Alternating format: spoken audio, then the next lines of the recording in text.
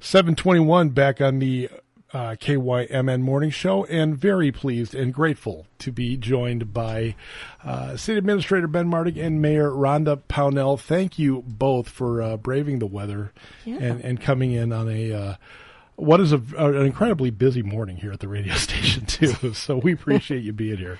I feel like a celebrity with that introduction. You are a celebrity. You're so gracious. Thank you, Rich. Yeah, we're happy to be here, too. Yes. It's actually really kind of nice out. I'm not encouraging people to get out and about, but the plows have been out and the streets are they're pretty open. And I want to give a shout out to the Northfield Public Works Department. Yeah. They're killing it right now. They're doing a great job. I frankly did not expect my co-host Lisa Peterson to even get in today. She told me last night, if the roads are bad, I'm not coming in. And now she's ticked off because the roads were good and she had to come in. But no, the roads are actually. Don't go out and test them, folks. If you're home, stay home. But the roads are in pretty good shape in Northfield, at least for the moment. I got cross-country skis that she can borrow if she needs to. I can drop them off for her. She can get home on some skis. My wife just bought a brand new pair of snowshoes, too. Yeah, so, there you go. All right, yeah. It's a perfect day for that. So last night there was a Northfield City Council meeting, and not a real heavy agenda last night, which is fine with me from time to time. But there was some stuff that happened. We have 3 brand new police officers in Northfield. That's good news. That is really good news. So it was really great to be able to swear in or watch the swearing in of those 3 additional police officers. 2 of them are due to some vacancies, and then another was added for some continuity, I would say, because we know that there's some retirements coming up. Right. And all 3 coming with some just really great experience, background. Some of them have had some experience with Northfield before. And we are very fortunate because not all departments are able to attract, recruit, retain really quality police officers. And we've been very fortunate to be able to do that. P.T. Hyder, who's the assistant police chief, was standing right next to me when they were being sworn in, and I just kind of leaned and I said, does this mean you guys are fully staffed? And he kind of looked at me and said, well, for now. Yes. Yeah, we have a lot of retirements coming up that we know of, and the council's talked about this during our budgeting and succession planning and that kind of a thing. But our officers that last evening, they'll be going into our field training program, where they're assigned a field training officer who's specifically been trained to train in our new people. And they work on every shift with them to instruct them on their job as a police officer. They're also evaluated through observation and written reports of their performance through the field training officer. So it takes 6 months to kind of go through that formal process. Right. And, so there's a pretty heavy onboarding, like the mayor said. They do have some experience. We're fortunate to have recruited some in. We know from other cities, we have cities who have standing vacancies because they can't fill some positions on that. And so we've been fortunate to be recruiting people here and then getting them trained and hopefully keep them here. Ben, you and I have actually had a conversation about this. We're lucky in Northfield that we can get people applying. In St. Peter, they had a couple of police positions open. Nobody applied. We're fortunate in Northfield, that's for sure.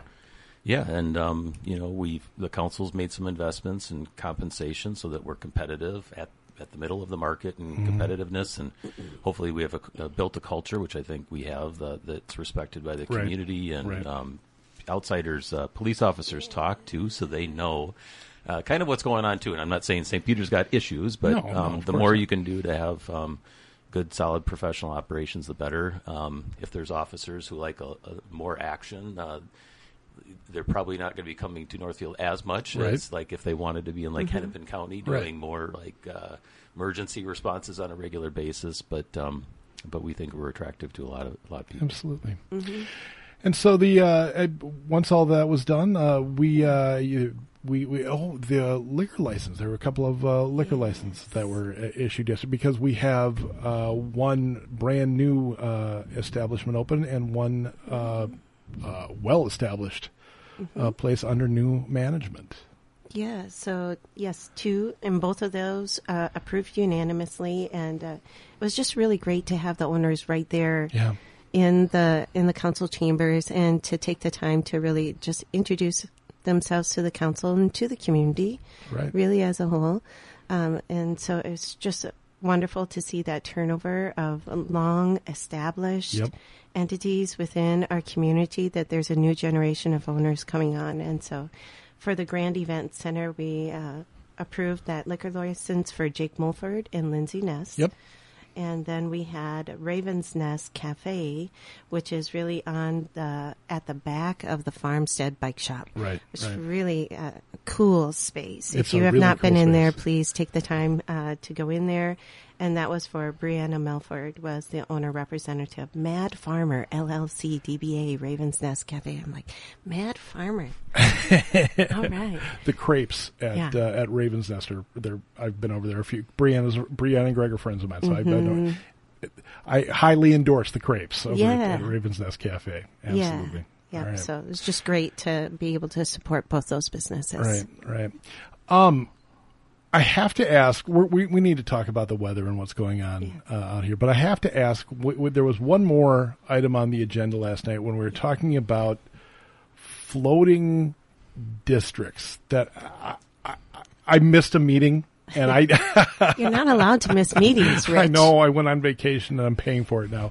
I don't even understand what we were talking about last night. I know that Michaela Schmidt very much knows what she's talking about, but I couldn't discern anything what was going on last night. I'm sorry about that. Yeah, so the Neighborhood Center Floating District really was an opportunity for the council to identify specific parcels that are along our arterial or collector streets, right? There's specific parcels that have been identified for a greater density of housing. Okay. And so it's really making that more possible to be able to, at key intersections, really is where it is, where you can multi-story, I think 4 to 8 units, I think, is what it is. So the Planning Commission has been working on it for some time, and it's new. Okay. And I think that I was the only one that voted against it, and simply because I prefer a conditional use permit versus just a permitted use. I am fully behind and supportive of increased density, and especially at key locations where it makes sense. And so this was just that second reading of the ordinance. The conditional use permit, as I understand it, would give the city a little more say in what actually goes into a building, correct? Or the construct design of a building? In some ways. I mean, we do have there's all sorts of internal processes, and Michaela went over that a little bit last night, kind of checks and balances that are happening regardless of whether it's a conditional use permit or not. The CUP does allow the council to put some additional conditions on it if necessary or if they're warranted, or but that process that would allow the council to be able to do that and have more of have it vetted in an open public meeting that's taken out of the equation when it's a permitted use within the table. I get it. Okay, that makes sense to me. Yeah. And regardless, this last night was the second reading. Yep. The ordinance did pass, and so now we have these floating districts. Yeah, floating. I'd like to maybe kind of like you flying by the seat of your pants. Exactly. I'd like to see a visual of this. I think of Rihanna at the Super Bowl on the floating stage. Yes. There we go. Yeah. Right. Yeah. So it is snowing, and we are going to be dealing with if you believe the predictors, anywhere from another 9 to 20 inches of snow in the next 24 hours. I'm assuming the city's ready. Oh, yeah, we are ready. Yes. Yeah, so we have potentially a 3-day historic winter storm that could bring, widespread snow. And right now it's also blowing out there. And so that's an issue, and drifting through Thursday, really. And it could be in the top 5 all time in Minnesota, depending on what we might see. So top snow amounts, a little over 28 inches in that infamous Halloween storm that we had in 91. Yep. 82 had school. 82 had back-to-back ones where they had 20 inches, and then a couple days later they had 17 and a half inches. When was that? Almost. That was 1982. I don't remember that. And then 2010 was 17. So with what we're taking a look at, we're seeing that we could be pushing that. Hopefully we won't get to those 1980s with those combined ones or the 1990s, but it could be serious poor conditions out there, and so travel will be disrupted today. We could have 12 to 16 inches of snow, maybe 15 to 20 where we are through the multiple days. Fortunately, with the spacing of it, we've gotten a start to that, and like the mayor said, driving in, my general observation was, things are pretty cleared out, but we know blizzard conditions could be out there, blowing and gusting, particularly later today. It's going to be kicking up, and the wind's going to kick up, so avoid travel is one thing I would say. Yeah. Mayor. Yeah, absolutely. Today's a good day to stay home. If you need a small window to run to the grocery store, now's it. Yeah, right now. Now's it. But yeah, just for people to take the time. It's just really important for all of our emergency responders. When people go out and they get stuck, somebody's got to come get you.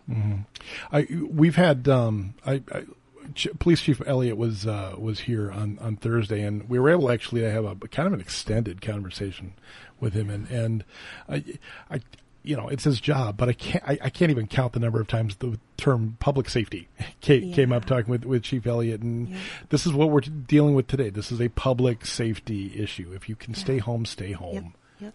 Please stay home. Yeah. That's good. I've got 2 kids at home. I think the school was wise to cancel school for the next couple of days, but that means your kids are supposed to be home learning school and not out and about too. Maybe get some exercise and enjoy the outdoors some. But e-learning days to those of us born at a certain time, e-learning days are kind of a mystery. Yes. My kids were out of school before the word e ever came into effect. But I'm sure that the nice thing about these e-learning days is it doesn't push the middle of the end of school into the middle of June too, which is nice. Yeah, it'll be like, instead of my parents telling me how my mom lived just outside of town and would have to walk like 5 miles into town in the winter. Yeah. I'll be telling my grandkids that I used to just get to take the day off of school when there wasn't school, and then the new generation would be so advanced, they won't be able to comprehend that. Yeah, no days off for you.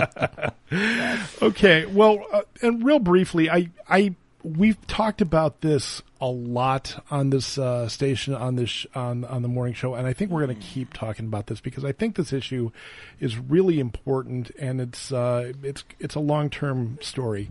Last week, I was able to attend one of the workshops for downtown development. They're talking specifically about the developing the Archer Block, which is what we're calling the area between 2nd Street now and 4th Street. But these community conversations about what we're going to do downtown and with the riverfront, they're going to keep happening, aren't they? Yes, they are going to keep happening. That's good. Was that our cue? I guessed, yes. Sorry. I guess I would just say that, we've hosted, in March, we're going to be ramping up to some public ones. You Rich, and Jeff were invited to a business owners and property owners meetings that we've been hosting, a series of 4 meetings last week by Bob and Bruce, who've been doing some facilitating. To get some direct feedback, we'll be rolling into that same presentation to the public in March. It's really following what we presented to the council, and they gave the green light to go start getting information.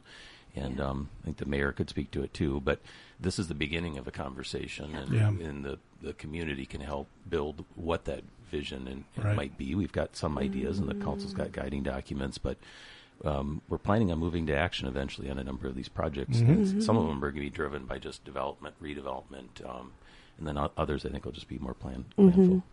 Yeah, no, this is really exciting because we had an 18-month, I think, process where we were looking at the Riverfront Enhancement Action Plan from our southern border all the way up to our northern border. And things are just fortuitously, I don't know, aligning where we can we've given direction in this last strategic plan that we really want to see things implemented. We don't want to stay in Northfield's sweet spot of just always dreaming and visioning, but never implementing. That's not helpful for us as a community. And this is the beginning of that implementation of that riverfront corridor. And again, just things are aligning. We have the between 5th and Water, and then this section between 2nd and 4th. There's just a lot of great possibilities here, and we've been able to keep on Bob and Bruce, or the B2 guys, to really help us and stay connected, because they played a really key role in that riverfront plan.